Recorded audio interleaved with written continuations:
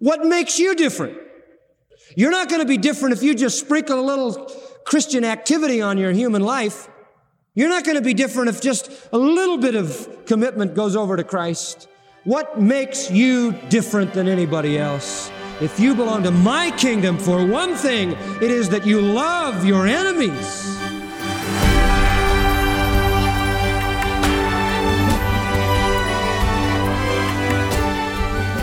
Welcome to Grace to You with John MacArthur. I'm your host, Phil Johnson. Have you noticed that wherever you go in this world, responsibility follows? You're responsible to your boss and to those who you work with. You're responsible to your family members at home, and you're responsible to the work God is doing in your local church.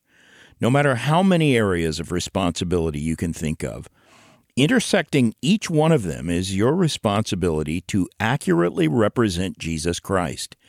Today, John MacArthur helps you take a hard look at how well you're doing in that, specifically in representing Christ by showing love for your enemies.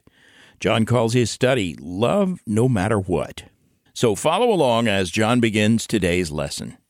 From the very beginning, God has always called a people to uniqueness. He has always called a people to another standard, to a higher level. And God's people, for some reason, are always pulled down.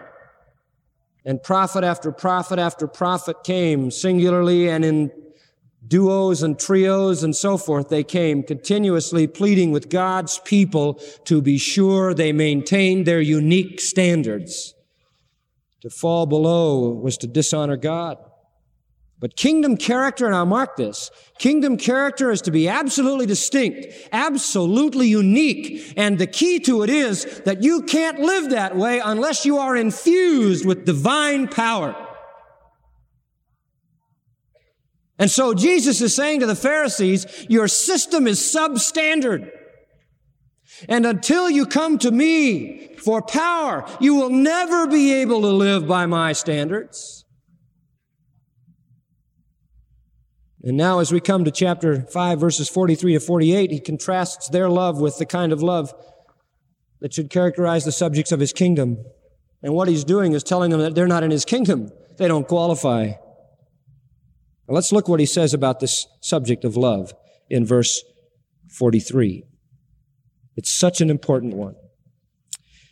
He says to them, as he has said in the 5 previous comparisons beginning in chapter 5, verse 21, your law says this, mine says this. Your law says love your neighbor, hate your enemy. Now, where did that come from? Did that come out of the Bible? No. Nowhere does the Bible command us to hate our enemies. Well, where did they get that? I mean, what do they do? Just make that up? That's right. It was the logical extension of their perverted thinking. You see, what they did was they said, all right, we are to love our neighbor. Now we got to figure out who is our neighbor. Right? So they said, our neighbors are the Jews, not the Gentiles. That's what the Pharisees believed. Only the Jews qualified. And among the Jews, only certain Jews. Right? Certain Jews didn't qualify as neighbors. For example, look at Matthew 9:10. And Jesus passed forth from there, verse 9, he saw a man named Matthew. Matthew was a tax collector. All right, then verse 10. He's Jesus meeting with a tax collector. It came to pass as Jesus sat eating in the house, behold, many tax collectors and sinners came and sat down with him and his disciples. Now you have 2 categories of people. Tax collectors, they were the renegade, traitor, rebel, extortionist Jews that were despised by the people because they had sold out to Rome for money. And then there were the sinners. They are the public sinners, the displaying sinners, the prostitutes, and the criminals. And the Pharisees saw it and they said, what? Why eat your master with tax collectors and sinners? So they said their neighbors are the Jews, but only the Jews who aren't tax collectors are sinners. So we eliminate all of them. They aren't our neighbors. In fact, they found a woman taken in adultery one time and they picked up stones to stone her. So it was a very defined neighbor. So they have eliminated the tax collectors and they have eliminated the sinners and they eliminated the rabble mob that weren't committed to the law the way they were. You know who their neighbors were? The people in their group. That's who. And if you were in their group, you would be loved, but outside their group, you were an enemy, whether you were the rabble mob or a tax collector or a public sinner. If you weren't one of them, it was us four, no more, bar the door. Commitment to ourselves and nobody else. They fed their evil, proud hearts by concluding that anyone not a neighbor was to be hated. In other words, they said, the Bible says love your neighbor. Therefore, someone who is not your neighbor is not to be loved, and the opposite of love is hate. So, love your neighbor means hate your enemy. That's what's known in legal arguments as a non sequitur argument. It does not necessarily follow. But that's the way they reasoned because they had a perversion in their hearts to begin with. Their prejudice found a way. By the way, they didn't read far enough in Leviticus 19 either. If they'd have read verse 34, they would have read this. The stranger who sojourns with you shall be to you as the native among you, and you shall love him as yourself. If they'd have read a little farther, they would have known that even a non-Jew, a stranger, whatever he was to be loved as they loved themselves. Had they conveniently ignored Exodus 12:49, there shall be one law for the native and one law for the stranger who sojourns among you. There are different laws for different people. If you are to love, you are to love, and it is as broad as the commandment of God is broad. One of the evasive maxims of the Pharisees that we've discovered in archaeology is this statement. Listen, this is what they taught. If a Jew sees a Gentile fallen into the sea, let him by no means lift him out, for it is written, thou shalt not rise up against the blood of thy neighbor, but this man is not thy neighbor. In other words, if you see a Gentile drowning, stand there and enjoy it. Don't save him. He's not your neighbor.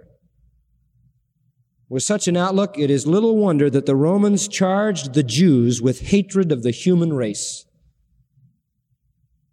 Now, frankly, there's some reason to see why they were able to twist Leviticus 19 to fit their own prejudices. No place in the Old Testament does it ever say to hate your enemy, but there are some things in the Old Testament that at first might be a little hard to understand. So let's move from our first point, the tradition of the Jews, to the teaching of the Old Testament. Where did they ever get these ideas? They wanted a way to hate. They wanted to justify it in their religious system so it wouldn't encroach on their self-righteousness. So they had to invent some way to hate. And no doubt they found a couple of good excuses. One would be the Old Testament promises to exterminate the Canaanites. You'll remember that when God brought Israel into the land of promise, the land was filled at that time with the Canaanites, who were vile, wretched people. In fact, archaeology has shown us that there has not been a race of people found that were worse than the Canaanites. They were a despicable thing. They were a cancer on human society of the worst kind. Human sacrifice, bloodletting, massacres of babies, you name it, the Canaanites did it. Horrible, orgiastic kind of things. And so the Canaanites were to be wiped out. And when Israel came into the land, they were told regarding the Ammonites, the Moabites, and the Midianites to wipe them out. They are not to be treated with kindness. Deuteronomy 23, verses 3 through 8, that whole section there, says that all of these people, Midianites, Ammonites, Moabites, are to be treated with no kindness, but they are to be done away with. Now later on, we read that also the Amalekites were to have the same fate. In fact, God says, wipe not only them off the face of the earth, but the memory of them as well, so they won't even be remembered. So here was God saying to these people, you go in there and you clean those people out of that land. And certainly the Pharisees would have looked on this and said, you see, God says, boy, you got to hate your enemies. Go get them. And some people have been confused by this. They say, how could God be the same God who said, love your enemies, and the God who wanted to wipe out all these nations? Now, that's a kind of a confusing thing at first. But there was another thing that probably added fuel to their fire too, and that's what is known as the imprecatory Psalms. Those are the Psalms in which David prays judgment on his enemies. And people have often said, well, how can the Bible say love your enemies? And then David's praying, oh God, judge my enemies. Oh God, punish my enemies. Catch them in a trap. Catch them in a snare, and so forth and so on. Judge them, Lord. Do away with them. How can he be praying that if he's supposed to be loving his enemies? And so no doubt they had taken some of these imprecatory Psalms and used them as a basis. I'll give you an illustration. Turn in your Bible, and I want you to look there with me to Psalm 69, because I think it'll help you to understand this.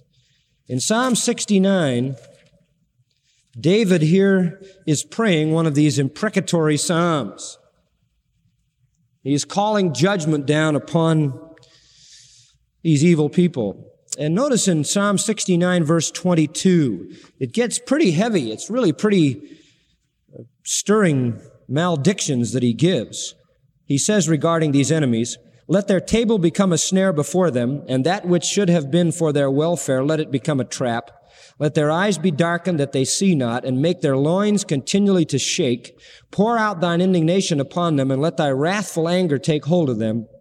Let their habitation be desolate, and let none dwell in their tents. For they persecute him whom thou hast smitten, and they talk to the grief of those whom thou hast wounded. Add iniquity unto their iniquity, and let them not come into thy righteousness. Let them be blotted out of the book of the living, and not be written with the righteous. Now that's pretty heavy stuff. I mean, that's give them both barrels, God, and don't spare anything. Now, did this become a justification for the hatred of the Pharisees? Very possibly. Along with the destruction of the Canaanites. They would say, well, see, this is the way it is to be. Boy, the enemies we are to hate. And they used it as a justification for their own personal hatred and vendettas. But if they did that, and it's likely they did, then they missed the point of both the word to destroy the Canaanites and the Psalms. Because they have nothing to do with personal relationships. There are certain things that are judicial laws that do not apply in terms of personal relationships. And they had again confused that. They had taken the judicial code of an eye for an eye and they dragged it down and made it a way of living on a day-to-day basis. And the same thing is true here. They had taken the judicial acts of a holy God in preserving a righteous seed and they had dragged it down to be a justification for their personal hatreds. Let me show you what I mean by that. In the first place, the Canaanites were a vile people. So nauseating and corrupt were their abominations that the Bible says the land vomited them out. They were a vile, wretched people. When someone goes to the doctor with cancer and the doctor cuts the cancer out, we don't say the doctor is a cruel, unloving, uncaring, unsympathetic, without compassion person. We thank him for cutting cancer out. And when God said, get rid of the Canaanites, that was not an act of evil. That was an act of goodness to take out of human society a wretched, filthy, vile people that would do nothing but pollute it. And that is a judicial act on God's part. That does not give license to an individual Jew to despise an individual Canaanite or to hate him because of something that he has done. What God does in His judicial acts does not change the fact that the same God who judged the Canaanites loved every one of them with the same love He loves you. Just as I love my child, when I punish my child, the punishment comes because of the evil. It does not deny the love. So there is a judicial element. If Israel had followed their customs, Leviticus 18 says she would have shared their fate. And God wanted to preserve a righteous seed. Why? To bring out a righteous Messiah to redeem the world. And so the preservation of Israel was a great concern with God's heart, so that He would have a witness in the world, and He was cutting a cancer out of human society. We have enough sense even today, at least a few places in the world, to set apart individuals in our society who do nothing but bring cancer on our society, who kill and maim and steal. We set them aside, and God was doing no more than that in a collective way and setting aside those evil people for the good of society. The wars of Israel, wrote Dietrich Bonhoeffer, were the only holy wars in history. For they were the wars of God against the world of idols. It is not this enmity which Jesus condemns, for then he would have condemned the whole history of God's dealing with his people. On the contrary, he affirms the old covenant. There was a place for a holy war then. Well, what about the imprecatory Psalms? What about David calling down all this judgment on his enemies? Listen, you missed the point in Psalm 69 if you don't read verse 9, because that explains verses 22 to 28. What does Psalm 69:9 say? For the zeal of thine house hath eaten me up. Stop right there for a minute. David, why are you so upset? David, why are you so concerned? David, why are you praying judgment on these people? Because of what they have done, not to me, but to your house. You see?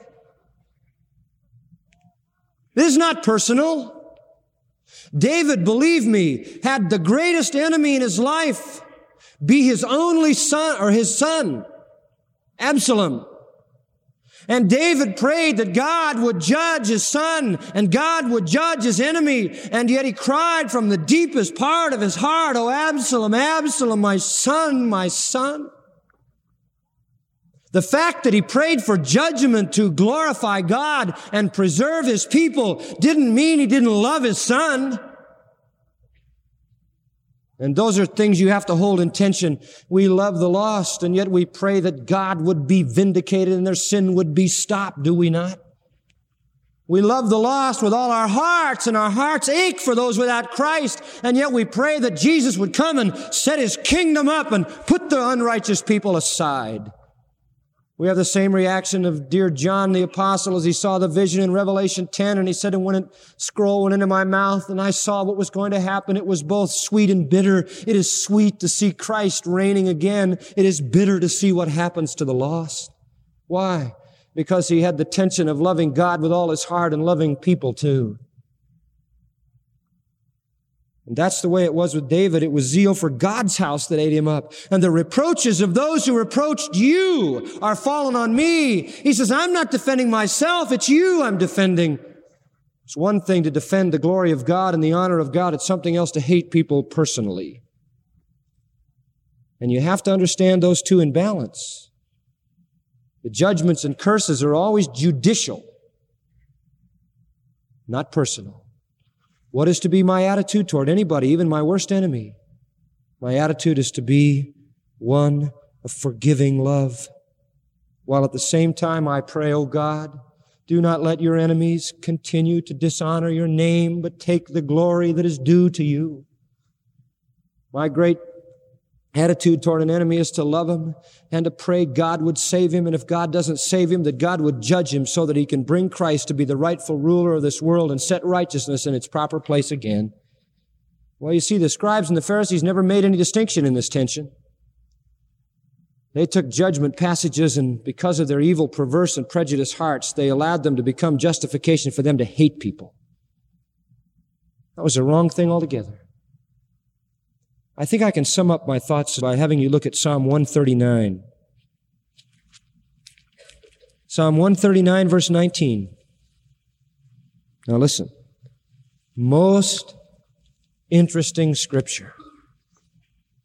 Psalm 139, 19, David again is saying, surely thou wilt slay the wicked, O God. In other words, he's saying, God, it can't always be this way. It wasn't meant to be this way. Depart from me, therefore, you bloody men, for they speak against thee wickedly. See, that's the right attitude. It's not me I'm defending, God, it's you. And thine enemies take thy name in vain. Do not I hate them, O Lord, that hate thee? And am not I grieved with those who rise up against thee?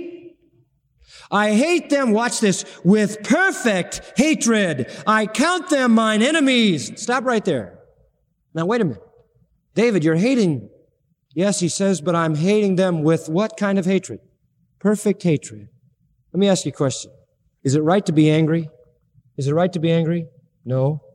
Is there such a thing as righteous indignation? Yes. Is it right for me to be angry when somebody offends me? No. Is it right for me to be righteously indignant when somebody dishonors God? Yes. Would have been right for Jesus to say, you can't talk to me that way and punch somebody. No, but when Jesus came to defend the holiness and the honor of God with a whip, it was right. There's a difference between anger and holy wrath. And you want to know something? There's a difference between personal hatred and perfect hatred. That's what David's talking about. And then he says this, and Lord, I know this is perfect hatred. I know it isn't personal. Verse 23, and you search me, O God, and you know my heart, and you know my thoughts, and you see if there be any wicked way in me. You check out my heart, Lord, and you'll see that my hatred is a perfect hatred. It isn't personal. It's not a vendetta.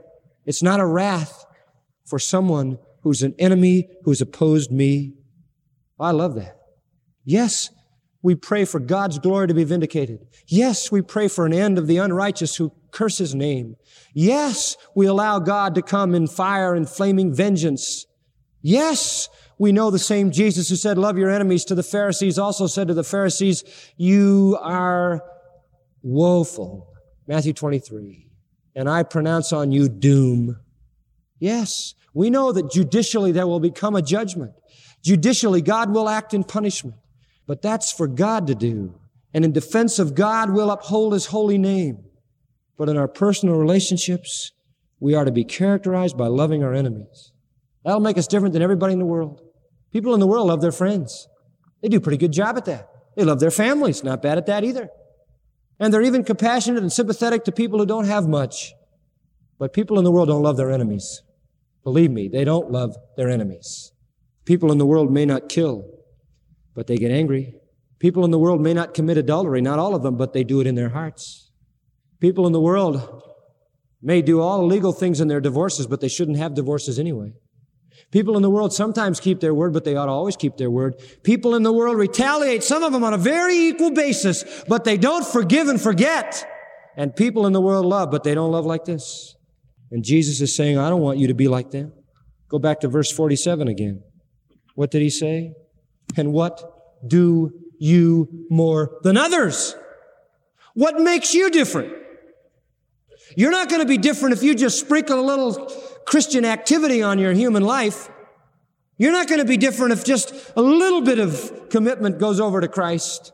What makes you different than anybody else? If you belong to my kingdom, for one thing, it is that you love your enemies. It's a pretty high standard. To love them, said John Stott, is ardently to desire that they will repent and believe and be saved. If you love them enough, they just might respond to the Christ who lives in you, made visible through that love. Let's pray. Who am I, Lord, to speak this message when the standard is even beyond me or anybody? But I speak as your spokesman, and I speak to my own heart. May we love like you love, like Jesus loved, even those who hate us most.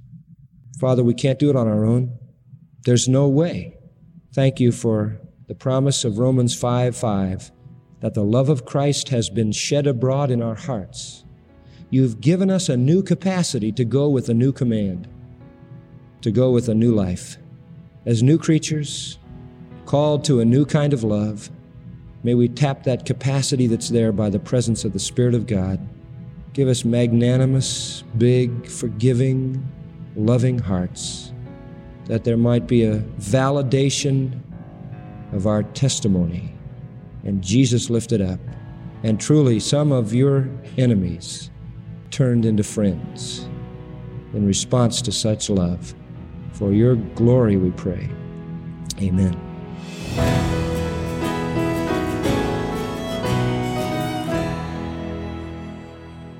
That's John MacArthur, Chancellor of the Masters University and Seminary.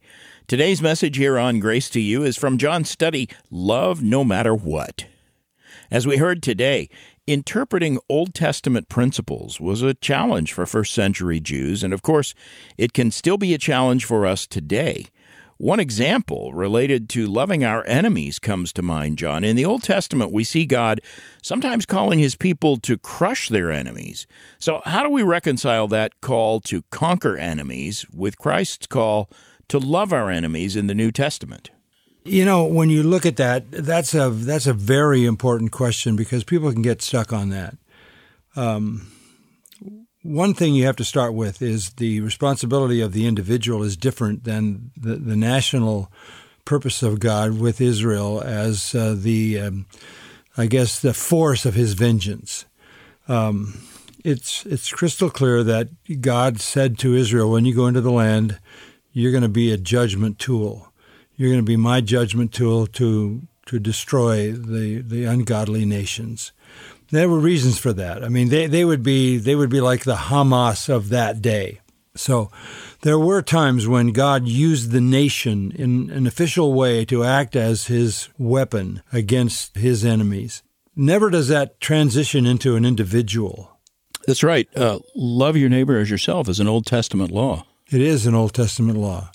It's the second commandment, of course.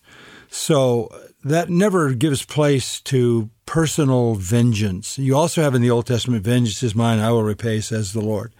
So what God did when he used Israel as his judgment nation on occasions did not cancel out the personal and individual responsibility. The New Testament picks up on the individual responsibility in a story, for example, like the Good Samaritan. That, you know, when you see somebody who's, ostensibly an enemy, you meet his needs. And that would be consistent on an individual level. The law of lex talionis, an eye for an eye, tooth for a tooth, again, that was criminal law. That was a law that had to be adjudicated. You couldn't just go kill your enemy. There was an official declaration that death for death, life for life. But that had to be adjudicated in a principled and legal way, even within the nation of Israel. So you didn't have people running around just killing the unconverted. Rather than that, they were supposed to be the witness to them. That's right. And that's a helpful clarification. And of course, friend, being an effective witness means knowing and communicating God's Word. To help you with that, I'd encourage you to get a copy of the MacArthur Study Bible when you get in touch today. To order the MacArthur Study Bible, call us at 855-GRACE or go to our website, gty.org.